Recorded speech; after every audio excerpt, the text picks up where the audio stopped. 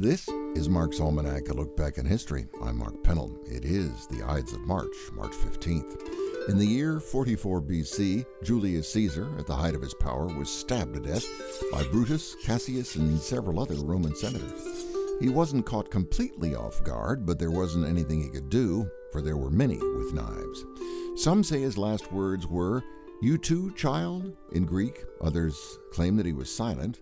But the most famous was Et tu, Brute, and that one was most likely made up by William Shakespeare for his play Julius Caesar from 1599. And there was this guy named Jesse Wilford Reno who began working on an inclined elevator, as he called it, at the age of 16. But it was on this date in 1892 that he received a patent for it. We know it today as the escalator.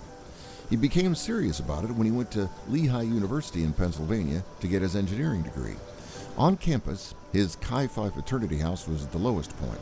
To get to his dorm room, the highest east of the Mississippi, by the way, he had to climb more than 300 steps. By the time he invented the escalator, he had long since gone to school.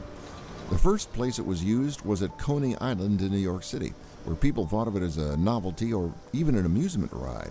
In 1911, he sold the patent to the Otis Elevator Company.